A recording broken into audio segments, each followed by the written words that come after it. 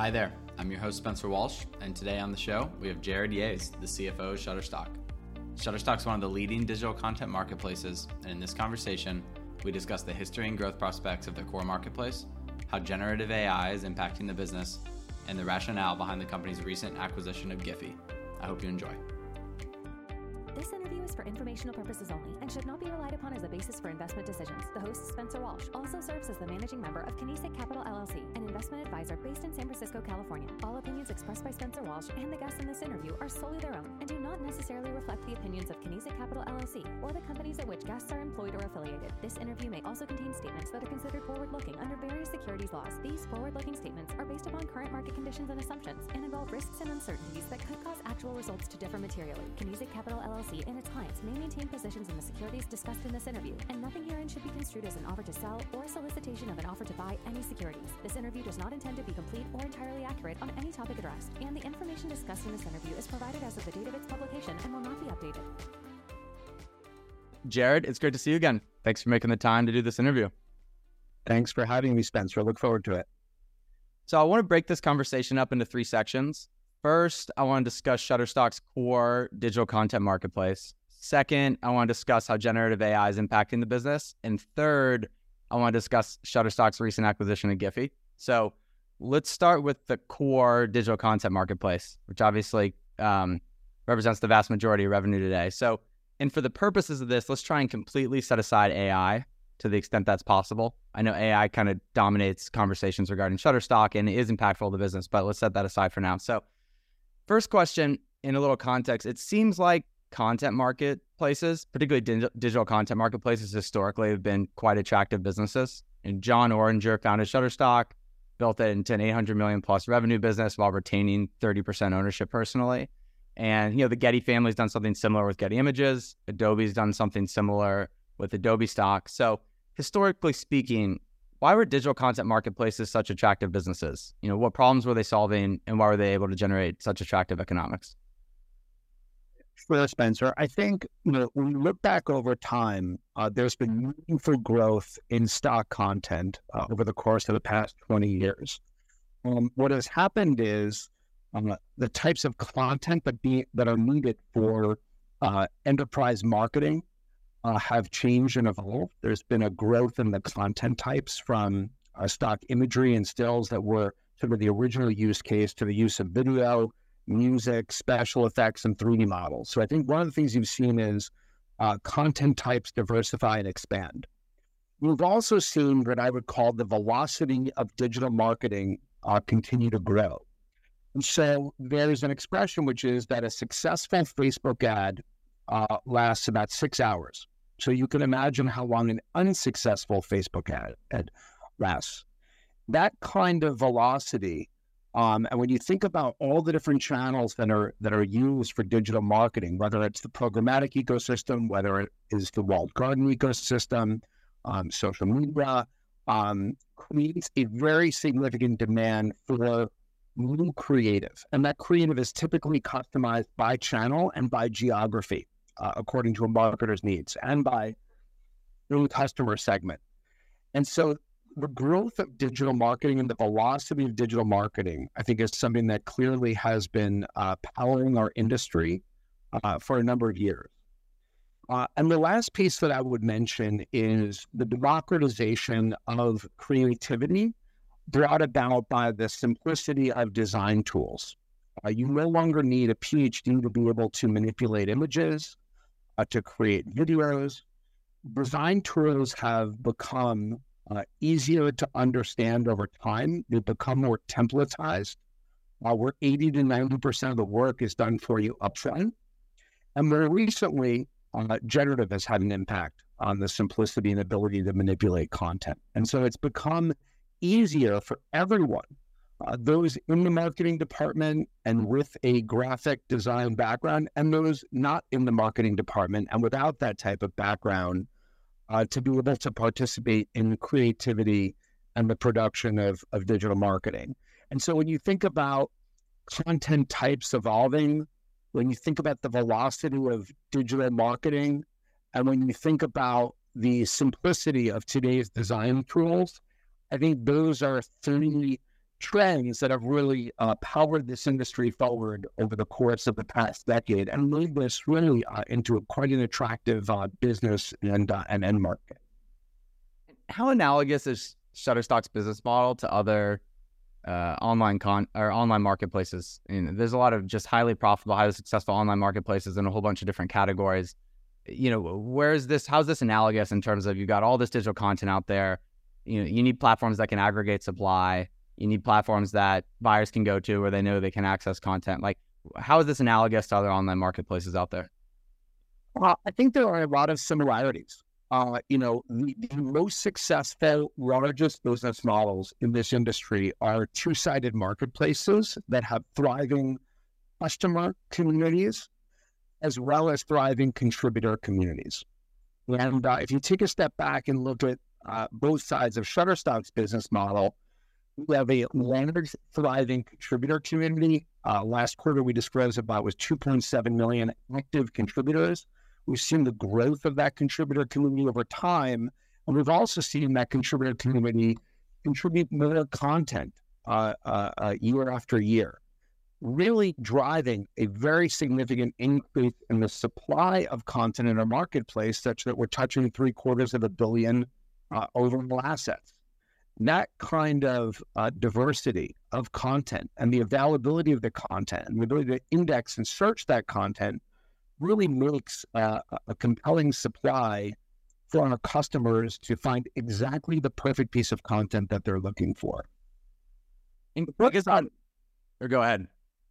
The flip side of that, Spencer, is the customers come to where they find the perfect piece of content. And so we have almost 2 million customers that are buying, about 50,000 enterprise customers, and a long tail of small and medium-sized business customers that are out there downloading and consuming videos and images and 3D models and music. And when you put these two together, you see that flywheel start to spin, and you see both the supply and the demand start to expand, and the leaders in the space tend to get larger, because they're the places where the greatest economics are available if you're a contributor. And the customers come because they recognize that having a thriving contributor community really provides them the type of content that they're looking for. So I think there are a lot of similarities between the stock content two-sided marketplaces that have been successful and other two-sided marketplace concepts, and that network effects truly apply. Okay, all right, that's helpful. So based on Shutterstock's guidance for 2023, based on my math, shares trade at roughly 6.5 times adjusted EBITDA, roughly 10 times free cash flow. So, those are very, very low multiples relative to other, call it online marketplace businesses, which leads me to believe investors are questioning the health of this business. So in your view, is Shutterstock's, we know this was a good business historically. I think investors are questioning whether it's a good business going forward. And once again, trying to set aside AI from this, is Shutterstock's digital content marketplace an organically growing or declining business, and why? Sure. And Spencer, first, I think I'd correct you. I think you might be a turn too high in terms of the EBITDA multiple that we're trading at today, based on our guidance. But that aside, our business does have organic growth in it today, and we expect it to have organic growth in it on a go-forward basis. The industry, we believe, is growing 5 to 7%. We believe this is a $6 billion TAM. And there's no reason to believe that long-term, Shutterstock shouldn't grow at or above the rate of that industry growth, as we have been doing over the course of the company's history. We've historically been a share taker. The industry has stabilized and matured over time, but there's no reason to believe that this shouldn't be organically a growth business this year and for years to come. The sources of that growth are changing and evolving. And so there are faster growth content types. We're excited about some of the opportunities that present themselves, for example, in 3D. We just announced some partnerships in the area of River, which is really the conversion of video content to fully scalable 3D models. And we believe that could be a really exciting content type in the future, powering e-commerce applications, gaming applications, metaverse applications, And we're really pleased to be at the forefront of both 3D and bringing Nerf technologies and Nerf content types to market. We're seeing a lot of growth and demand for both music and video, particularly among enterprise customers. As advertising and digital marketing becomes more video-centric, and video is obviously a higher CPM ad format than static display advertising, we're seeing a strong demand for stock video content as well as music content that pairs perfectly with those videos for applications such as YouTube and connected television advertising.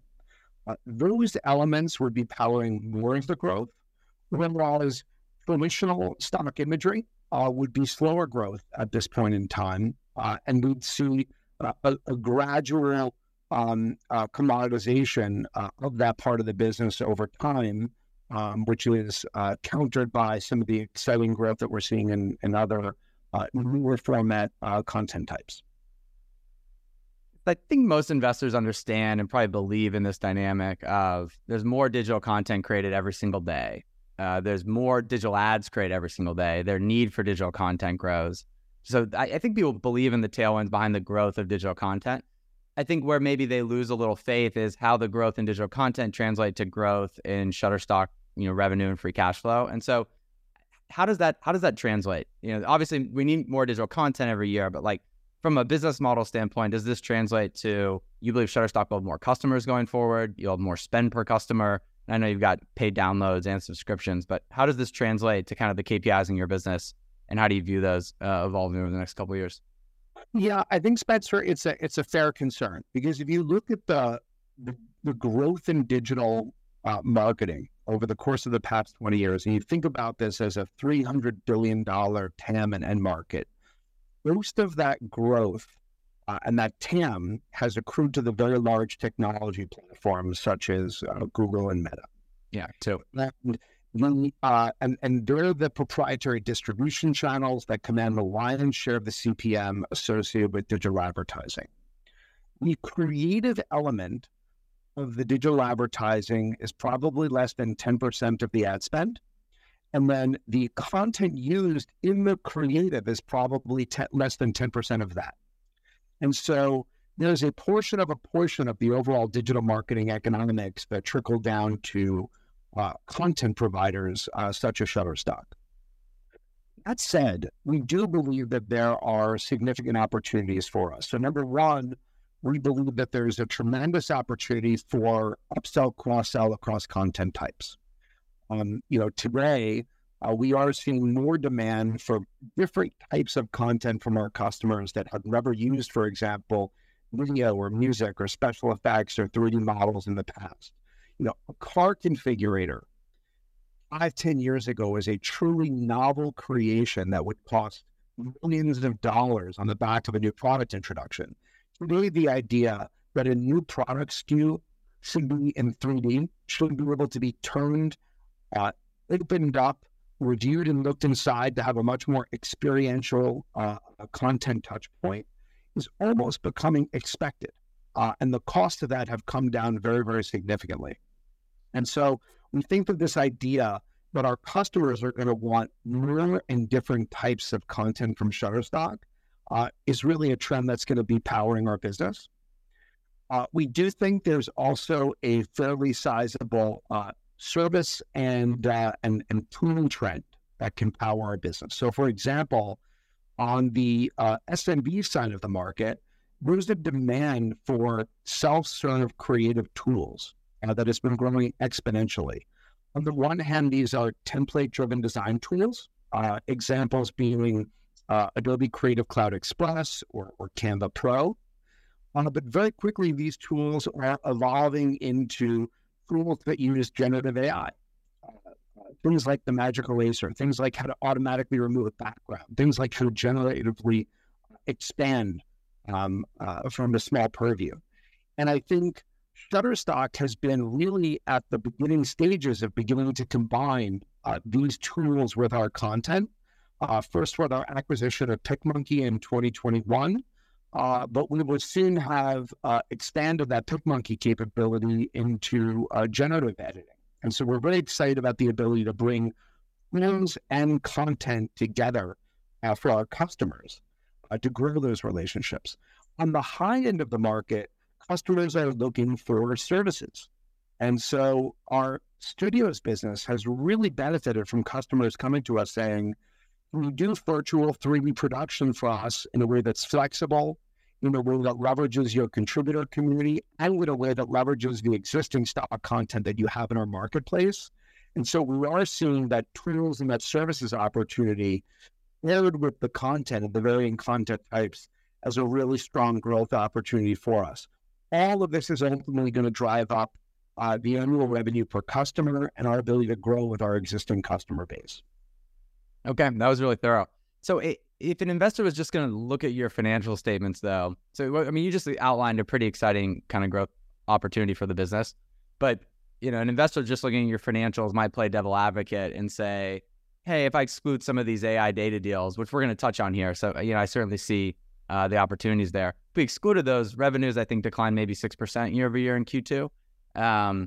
So how do I reconcile kind of exciting growth prospects with kind of weakness on the revenue side, particularly in the e-commerce segment? I know enterprise segment's doing much better than e-commerce currently, but how do you reconcile the two? How does that resolve itself? Sure. So I think, a couple of things, Spencer. I think number one, our guidance calls for 5% revenue growth at the top end of our guidance this year. And so single digit growth, I think we'd like our growth to be faster. And there's a number of things we're doing in our business, but we are growing this year. We grew last year. We've consistently been a growth business over the 11 years that the company has been public, and I don't expect that to change. Secondly, when you think about our mandate and how we're creating value for shareholders, we're also very focused on driving free cash flow and EBITDA growth. 2019, this was a business that did $96 million of EBITDA. Look at our guidance this year. It's almost $250 million of EBITDA. How many businesses out there have grown their EBITDA by 250% over the course of the past 36 months and trade for 5.5 times EBITDA? There are very few.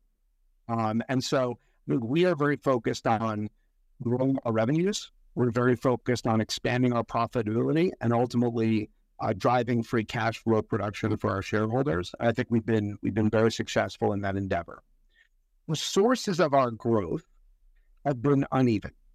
And on the one hand, this year, we've seen businesses that are looking for Shutterstock's metadata to train their generative AI models. We've seen that absolutely take off. We've seen that business grow from $5 million of revenues in 2021, $20 million of revenues in 2022. And this year we discussed that being a $70 million plus business. So that business is effectively more than tripling over the course of a year. We're very excited about that. There's a number of investments we're making in order to capitalize on what we think will be a big trend around data, clean and ethical data for generative AI model training. Flip side of that is we have seen weakness in our e-commerce business, which is our business that caters to small and medium-sized businesses. That weakness started out in Europe with the advent of the war in Ukraine. We saw our European results weaken over the course of 2022. That's continued on into 2023, and some of that was compounded by currency issues. We've seen the U.S. more recently become weaker. We've attributed that to some reductions in marketing spend in the back half of last year. We're fairly significant spenders in terms of performance marketing to drive traffic to our site and garner conversions. I think we probably let our foot off the gas a little bit too much in the latter part of last year. And so included in our guidance this year is a significant step up in marketing to get that business back to stability and ultimately get it back to growth. And so we have no reason to believe that our e-commerce business is not a growth business. We expect that business to get back to the historical growth trends that it's been on. And we think there are some things we could have done better from an execution and conversion perspective that we're going to endeavor to fix in the coming quarters. Okay. So I guess to sum that up, you probably attribute the recent weakness on the revenue side, XAI deals, to macro and some execution issues that you would expect to revert at some point back to, a longer term trend line. Is that a fair summarization? Absolutely. Yes. Yeah. Okay.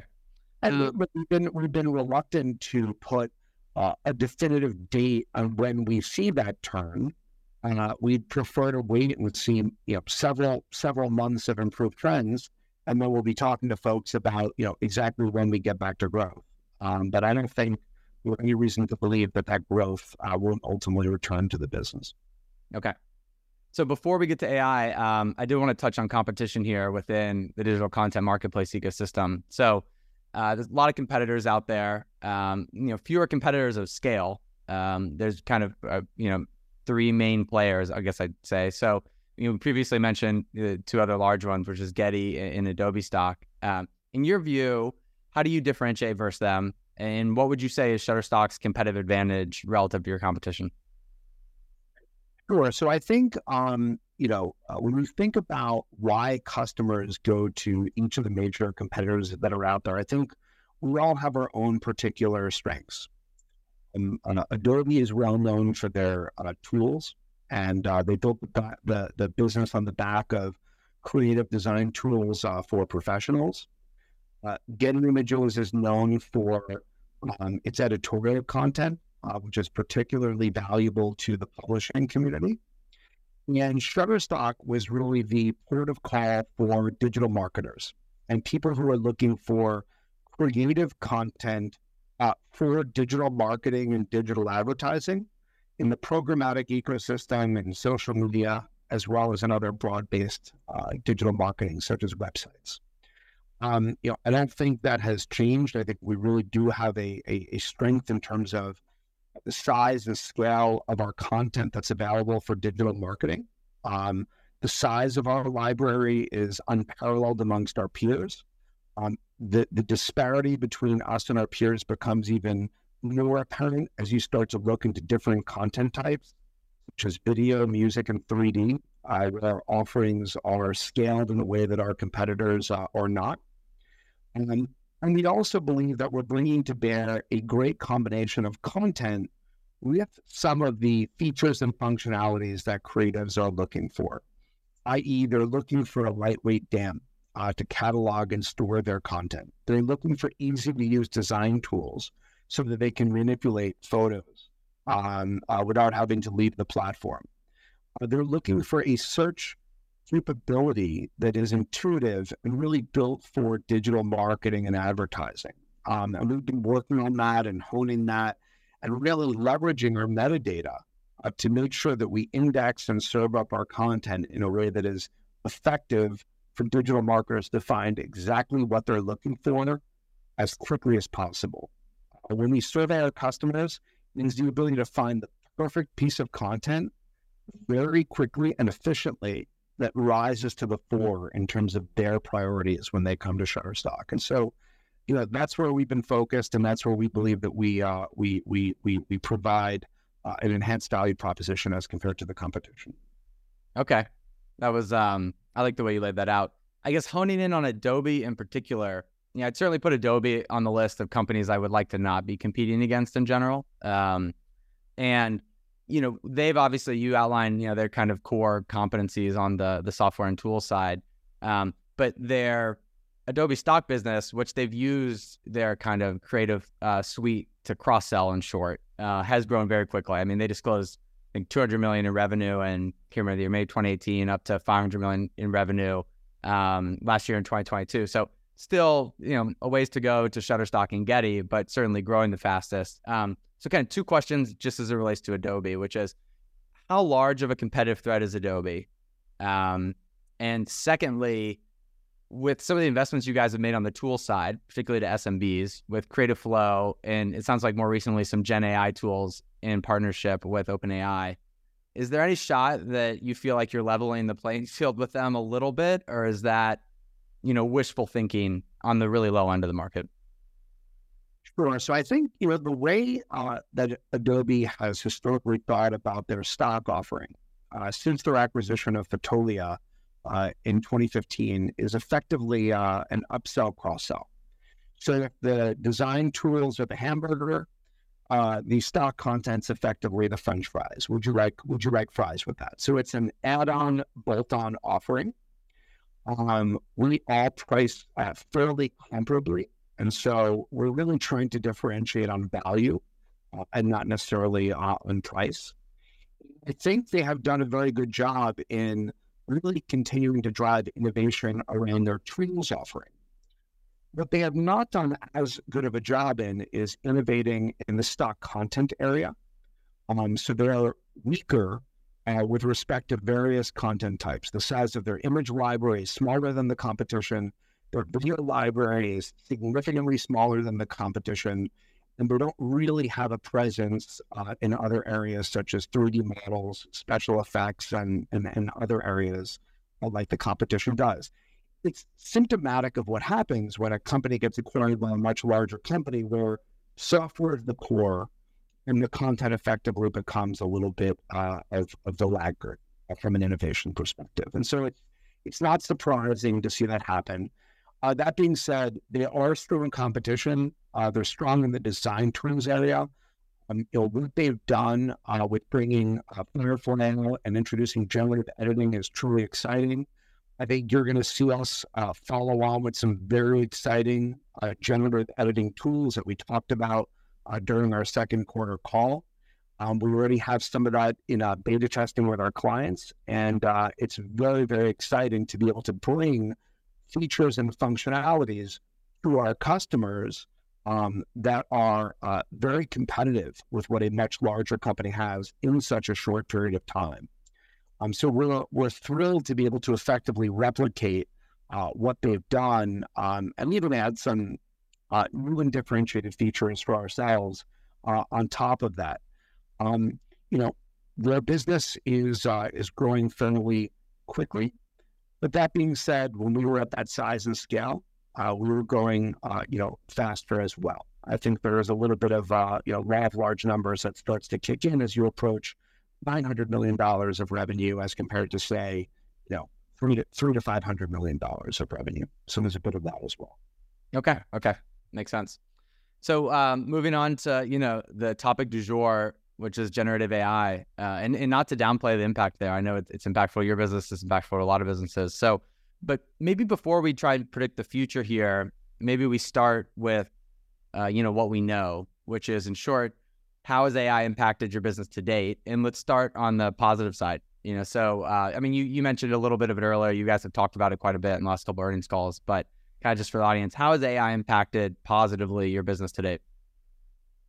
I think the first thing is both prospective as well as existing customers are using our generative AI capability to create de novo images from text prompts on our platform at scale. As at the last quarter, we had over 35 million images that were created on our platform. Some of those images are making their way into our library to the extent they're worthy. It's exciting to see people really experiment creatively with what we believe is an exciting new content type. And so we are seeing that engagement and experimentation, both from prospective customers as well as from existing customers. And that excites us, and we want to encourage that and continue to drive that forward to be the place to go to experiment with generative AI for creatives. What we're not seeing a lot of today are customers consuming and downloading that content and deploying it for their core use cases around digital marketing and advertising. And we're seeing download rates that are far below traditional stock content, which really leads us to believe that while customers are enjoying exploring the capabilities of this new technology, either because the outputs are not photorealistic enough, or because of concerns around indemnification and intellectual property rights, we're electing not to download, consume, and deploy that generated content. And so There's a number of things that we're doing on our side to try and change that. We're improving the quality of the outputs. We offer our enterprise customers today providing indemnification as an offering in order to get them comfortable.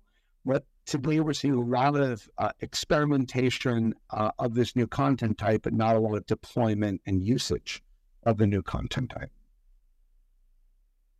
And obviously, you guys are now bringing in quite a bit of revenue or a significant chunk from licensing your metadata and your image library and content library in general to some of these large language models in order for them to use for training purposes. Talk a little bit about that business, kind of what your expectations are from a size perspective this year and the coming years. So we're really excited to be in the position that we are in. One of the things that we're seeing is there's a clear shift on the part of large technology platforms. Regardless of where the courts and the legalities come out, where they're electing to use licensable training data for their own generative AI products. There's not a single large technology company out there that is saying, we are going to use screen-scraped open web data to train our models without the permission of the contributor and without paying and remunerating a contributor to build generative AI products. And I think that's an amazing shift that's really taken place over the course of the past 6 months. And these large technology companies are really thinking about the long-term economics of their business. They're thinking about their own brand equity, and they're basically electing to go with licensable training data as opposed to screen-scrape data for training their generative AI models. Shutterstock is a unique beneficiary of that trend. When we started working with OpenAI in 2021, they were first in their determination that training their model with properly licensed data was critical to the long-term sustainability of the product that they were building. After that deal was announced, we saw a lot of interest come in from other companies that were also building similar generative AI products. We did a deal with LG and entered into a partnership with LG. We entered into a partnership with Meta that we're quite excited about. Several other social media companies have become our customers. We more recently announced a generative 3D offering where we're jointly partnering with NVIDIA with what will be the first of its kind text to 3D model generator available to customers, where the outputs will be both structured and textured and available in some of the newer 3D formats such as USDX. And most recently, we announced a partnership with Google. We're very, very excited that Google has selected us for using our content for a range of different purposes. And we couldn't be any more pleased with the way that the customers that are selecting us are playing out. Ultimately, there are very few places where licensable metadata at scale can be acquired for generative AI.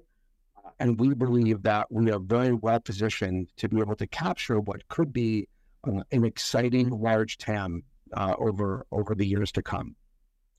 Our expectation for this business this year is that it's going to more than triple as compared to the prior year. We're seeing the average deal sizes go up significantly. The average deal size has more than doubled from last year to this year. We're seeing customers engage with us with multi-year contracts. These contracts have been 5 years in most instances. Some have been longer. Some have been slightly shorter. And we're also seeing clients really seek to get the range of content assets from us for generative AI model training. So it started out as interest in image metadata, has really morphed into interest in video metadata, 3D model metadata, as well as music metadata. And so we're seeing a real land and expand opportunity within these customer sets. What we have not done thus far, and that we are going to endeavor to do, is to make our data more broadly available. Thus far, there is no self-serve or marketplace availability of our data. You can access our metadata in the various cloud ecosystems that exist out there today. We don't have what you would think of as a mid-market or a broadly available product. You'll notice all of the companies I've mentioned are extremely large technology platforms that can pay significant premiums. You should expect us to come to market with a product that is more broadly appealing to the range of companies that are seeking to create generative AI products. So this is an area of investment for us. It's certainly a very exciting area for us. We're thrilled to be building up what is effectively a new business and a new industry, and we're very focused on this as a way to provide value for Shutterstock's customers. And it's obviously an exciting piece of the business, and as you alluded to, it looks like that. It looks like this year you'll bring in somewhere north of $70 million in what is high margin data license revenue. Looking forward for the next couple of years, it seems like when you think about whether that revenue stream grows, stays flat, or declines from here, and you just think about the growth potential of that business in general, it seems like it's a little dependent on how many companies out there are going to build these foundational large language models. AKA, is this something that every enterprise is going to be training their own models on specific sets of data for specific use cases, or is everyone just going to be licensing one of 10 large language models, all of which you may have as customers today already? How do you see that play out? And do you think that, is that a key question in determining whether this revenue stream has big growth potential ahead or not? I think you hit on a very important point, Spencer. So I think the ultimate size of this TAM and the ultimate growth potential of this TAM is going to hinge on the diversity of customers that are choosing to own and manage their own intellectual property with respect to generative AI. To the extent they're managing their own models and customizing those models with first-party, their own, and third-party data, that will benefit Shutterstock.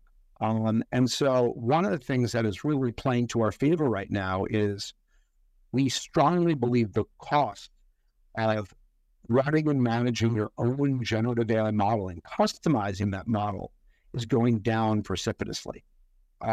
If you look at some of where the VC money is going and where some of the M&A trends are, we're seeing a number of deals where the company's thesis is to lower the cost to allow a company to run its own and customize its own 3D model. This is not going to be the case that only a handful of companies can afford to own and customize this intellectual property. This is going to be the kind of thing where the cost of the compute is going down, the cost of the model. Many of these models are becoming open source in almost an extremely fast period of time. That's amazing to watch. And really the piece that's less readily available is third-party data. Third-party data is really the scarce resource as compared to the model and ultimately the compute. And so we do believe that we think of our data as a very valuable and scarce commodity, not too different from the lithium that powers electric cars. And when customers come to us and we diligence our business, and they understand the way that we're remunerating contributors for their data, and they understand the way that our data ingestion works, they ultimately get comfortable that this is the most clean, licensable, and ethical way to procure data for generative AI model training. And they seem to really be looking at us as a long-term partner for their data needs for many years to come, not just to train models today, but to train them long into the future. I think it's going to be fascinating to see if, going forward here, if enterprises end up training their own open source LLMs using either their own proprietary data sets or licensing it from third parties for kind of use case specific functions. I it's just an anecdote. I was at dinner with a friend at a software company, and they had a big, pretty much AI project. They went to one of the large cloud vendors and said, we want to run this using your LLM and using your cloud data centers. And they were pretty much told, the cloud vendor said they didn't have the capacity to do it. They said a lot of their capacity is big GPU shortage. And a lot of the capacity for these NVIDIA chips is spoken for by large customers. And so they actually used an open source model, trained it they bought some of NVIDIA's chips directly, trained it on, I think, some H100 chips using their own data set, brought their open source LLM back to the hyperscaler and said, hey, this uses 1/100th of the compute that your, call it, cross-functional LLM uses. And they were able to run it in short. And so it's one interesting application of an enterprise who is going to be training their own open source on data, whether it's their own data or, in this case, if it's generative AI related, potentially data from Shutterstock. Yeah. You have to believe that all of the industry applications for generative AI are not going to be readily available in a turnkey fashion from the cloud providers. In that, whether it's in the healthcare industry, whether it's in the mobility industry, whether it's in industrials, that there are going to be business and industry vertical specific use cases where companies are going to need to bring their own data and pair that with third-party data and do that in a way that the cloud providers are not, it doesn't make sense for them to do it at scale because these are very niche applications. And our hope is that our third-party data will be readily available for those industry vertical use cases and applications. And I think today it's only available in direct enterprise relationships with Shutterstock. We hope in the future our data will be available where people are purchasing their data today, which is largely in the data marketplaces of the large cloud services providers. So you can't purchase our data except by coming directly to us. We're going to aim to change that, in the future. Interesting. On when you look at Shutterstock's library of content, and I guess let's just start on just images and videos, maybe. What percent of it is, call it, photorealistic content versus artistic or creative content? And the line of the reason I'm asking that question is what you alluded to earlier. A lot of these Gen AI models are great at creating images. Probably the most challenging images to create are photorealistic images, just because you've got to get every tiny detail right. Otherwise, humans think they look really, really bad. If a hand's missing a finger or teeth look a little bit off, that's a big issue. So when you guys look at your library today, like roughly what percent of your content do you think is photorealistic versus, call it, creative? Well, it's a great question, and it's funny. It's not often a question that we are asked. But when you think about illustrations, right? So something that is not taken with a camera, but is an illustration. Illustrations are only about 15% of our total content stack, and so the vast majority of our content is either a vector or a photo, right? And I think that's really what you're getting at, which is generative AI is very good at replicating illustrations, but is not particularly good at replicating an actual underlying photo. And so it's very good at, effectively a creation of a dog playing basketball on Mars, but not very good at depicting a couple on the beach in the same way that a true photographic image is.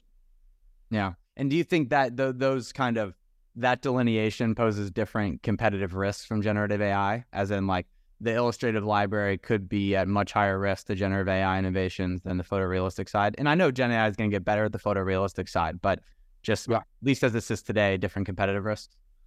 Yeah, I think so. I think there are companies that really do a lot in terms of illustrations, and those illustrations can be more easily replicated at this point in time. But I still come back to the actual experience of using generative AI, where you have to wait 15 to 20 seconds, and there's 4 to 8 low resolution thumbnails that are returned as part of the search results. The efficacy of that if you really try and use that for digital marketing, as compared to going to a site like Shutterstock, putting in your search criteria, and then having hundreds of thousands of images that are returned in a matter of less than a second. But they don't require any editing. That don't require any editing, that you're then able to page down, right? And the simplicity of being able to page down and scroll and look for exactly what you're looking for and find exactly what you're looking for and apply filters to the search results that have been bespoke created for digital marketers over the course of the past 20 years. It's really an easier search experience than the generative creation experience is today. It is possible that in the future, generative can return hundreds of thousands of results in less than a second with one query. But I think today there are costs associated with that, and that is clearly not the generative content creation experience as it exists today. Yeah, I must say I was quite impressed when I was playing around with Shutterstock website. I searched just for, I think, a couple walking on the beach. Or I think I searched people walking on the beach. And then you guys actually have a whole host of filters there. Returned, I think, 100,000 plus images. And then you guys actually had filters where you could filter by, well, how many people do you want on the beach? What demographics of those people do you want on the beach? Do you want to, I can't remember those animals, but you were able to ensure it just via filters actually come down to a very specific image you wanted, which in theory is one of the benefits of Gen AI is you can type in exactly what it is you want. And this, I feel like you guys are actually probably using some AI and just better metadata, in short, just to categorize images correctly. So you can do that via filters as opposed to creation from scratch. Well, I mean, look, on our site, you can use a combination of free-form text for your search, as well as filters. Those are filters that have evolved as creative marketing and digital marketing has evolved. And so when you think about, I'd like a couple on the beach in their mid-40s, it's not because we think it's a good idea. It's because digital marketers are looking to connect with their end customers who happen to be the couple on the beach in their 40s. And so ultimately, the filters that we have and the search capability and functionality we have is a function of what our customers are looking for in terms of the content, rather than us trying to sort of reverse engineer a filter. It's really a function of what they're searching for. Interesting. So last topic, Giphy. Maybe to kick it off, talk a little bit about competitive dynamics in the GIF space. So, when I'm sure anyone listening to this has sent a GIF, whether it's through Instagram or iMessage, et cetera, talk a little bit about who are the big GIF providers. There's obviously Giphy, there's Tenor, which is owned by Google, but talk a little bit about the competitive dynamics and how you view Giphy within the GIF ecosystem. Sure. So, Giphy is really the juggernaut in this GIF ecosystem. In terms of the size of the library, in terms of the daily users and the impressions, this company is a juggernaut. 1.7 billion people a day use a platform and either search for GIFs or send GIFs, generating 15 billion monthly impressions of GIFs. And so this is the largest platform. It's deployed in over 14,000 API partners globally, which would include every major messaging platform that they've developed an integration with. And so the size and scale is really inspiring. I think what got them to this position, which I think is not clearly understood, is Giphy controls the inventory of GIFs that is deployed on all of these major platforms. And that content is a controlled content environment where the content is effectively scrubbed. And it's scrubbed for quality, but it's also scrubbed for the type of content that it is. So you're not going to see things like illegal activity. You're not going to see things like pornography. You're not going to see things that are unacceptable through the messaging platforms that are accepting the GIF inventory. And so that is one of the things that contributed to, the rise and the size and scale of Giphy as a platform. So, we couldn't be any more excited about the distribution capabilities that they have today, the ability to control the inventory and bring new gift content to market. And we really feel like this is a tremendous team that has a great entrepreneurial spirit and is going to do some amazing things as a part of Shutterstock. Yeah. I mean, it's easy to get excited about the big picture opportunity here. I mean, you mentioned 15 billion daily impressions. Pick your advertising CPM, discount it by 100, and you still get to some very exciting numbers. But obviously, big execution risk here. So we touch a little bit about how that the impression-based advertising business model there works. I know this was something that Giphy was rolling out kind of pre-COVID and pre-acquisition by Meta, shut down. I think you guys are kind of in the early stages of turning this back on, but talk a little bit about how exactly that business model works. Yeah, sure.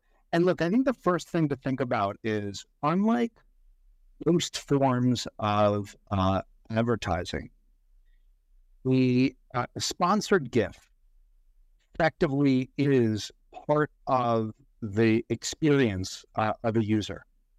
And so unlike an ad where there is a pre-roll and you're waiting for that ad to complete, and that ad doesn't have anything to do with your search intent or what you're looking to accomplish, Giphy has the benefit of serving up inventory that is responsive to the search intent of the user.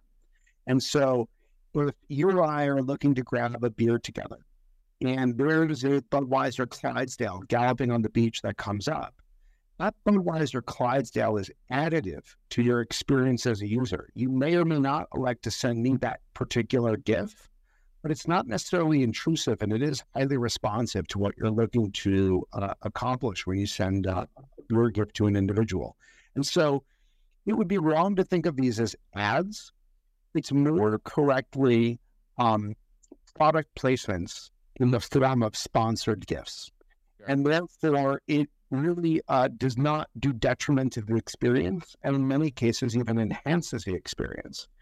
I'd go as far as to say that the significant majority of the GIFs that are selected are actually branded GIFs. But people love to send brands to each other in the form of GIFs as part of messaging. If you go on Giphy.com today and you click on Studios, you can see some great examples of some of the creative that's been done by various brands that are very, very popular on Giphy. You can look at videos that have been converted into GIFs that are up there from ESPN and Netflix that are fantastic.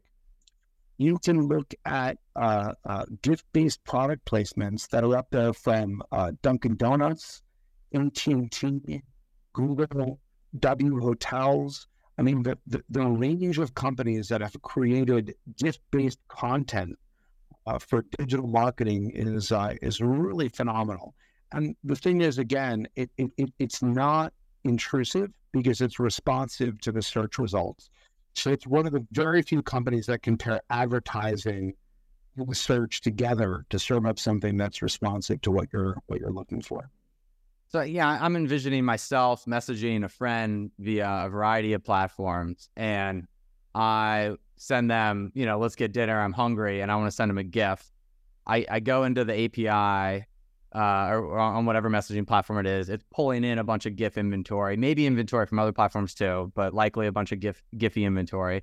I search hungry, and a Domino's pizza box comes up, right? Like that's something I would naturally maybe send. In that instance, that obviously is an impression you would be serving of Domino's. I mean, that's good brand affiliation for Domino's. And so in an instance like that, it's easy to see how that's an impression. It's easy to see how that's valuable. How much platform cooperation do you guys need to actually, collect revenue here? What data sharing do you need? And in short, you could then send a follow-up email the next month to Domino's being like, hey, Domino's GIFs appeared, 30 million times in GIF searches. We think you should pay us X. Obviously, how's that process going to work? Yeah, and there are various ways that we work with the various platform providers, depending on their objectives. There are some platform partners that would prefer there not to be branded gifts in the inventory, and their preference would be to pass directly to be able to use the inventory without the branded gifts. I think that would be the minority. I think the majority recognize that these branded gifts are very popular. They ultimately actually drive engagement in that software platform that is being used, which is really the critical factor from their perspective. Some of them are content to let us manage and drive the inventory, and so the economics would accrue to us, as part of the advertising, and it would be because we control the inventory. It's really up to us in terms of what that experience is like for the end user. Others are looking at this as a monetization avenue. I mean, it's been notoriously difficult to monetize messaging over the years. If you look at some of the ways that the email providers have done it, I use one of the older email addresses for my personal address, and every fifth line in my inbox, because I don't pay a premium, is effectively an advertisement. It's not an email from somebody; it's effectively an advertisement. That hasn't really proven to be the most effective advertising mechanism, and it's certainly not the best customer experience. And you can pay a premium to avoid that. This is a way that we can monetize messaging in a way that actually appeals to the customer in terms of the use experience. Because ultimately, the branded gift is very popular. It's something that people enjoy sending. So I think your point is spot on. I think these are going to command CPMs in the marketplace. Those economics will accrue to us. We're very excited to be able to bring this inventory to market and start to monetize it. And that's something we're sharply focused on through the end of the year. Okay. And I know the deal only closed a couple of months ago and it's early days. But do you guys have any, because I know they were paying advertising clients pre-acquisition by Meta. That was kind of shut off. You guys are ramping this back up. What's the timeline look like? Are there any paying advertising clients today, or is this still in the works? It's in the works, but I think much more near term than we would have expected at the time of closing the deal. And so I think we have a high level of confidence that this is going to drive revenue in 2024. We're excited about what that momentum could look like next year. The fundamental underlying technology to be able to track the flighting of various campaigns is intact. And so really now it's a question of signing up our first advertisers and beginning to work with them. And, we're excited about this. I mean, if you think about some of the, the search terms that are used, I woke up this morning and I was super tired, and I sent my friend a gift that said I wanted to grab a coffee. Who would bid on branded gifts for coffee? I didn't eat lunch today, and I was in the mood for a slice of pizza.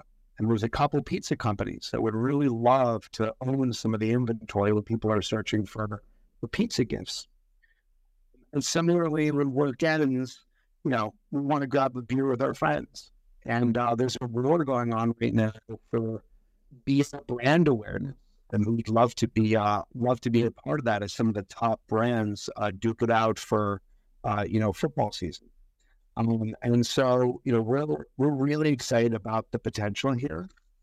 And beyond distribution and advertising revenues, we do think there's a great opportunity for us to bring this as an additional content type to our customers.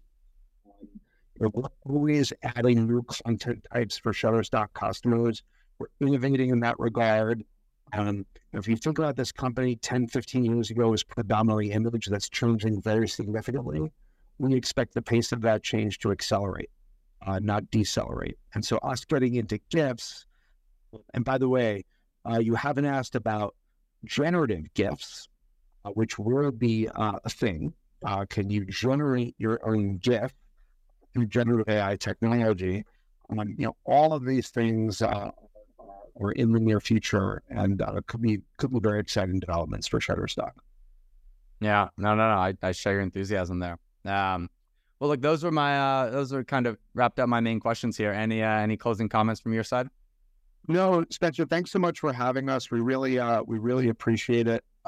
Clearly, there's a lot of exciting opportunities at Shutterstock. We're really thrilled to be at the nexus of some of the major things that are going on with respect to content and media and generative AI. And we're really excited to execute on some of our plans in the next 6 months to a year. Yeah, well, sounds good. Well, Jarrod, I want to thank you very much for taking time to come on the show. I thought this was a great conversation. All right. Thanks, Spencer.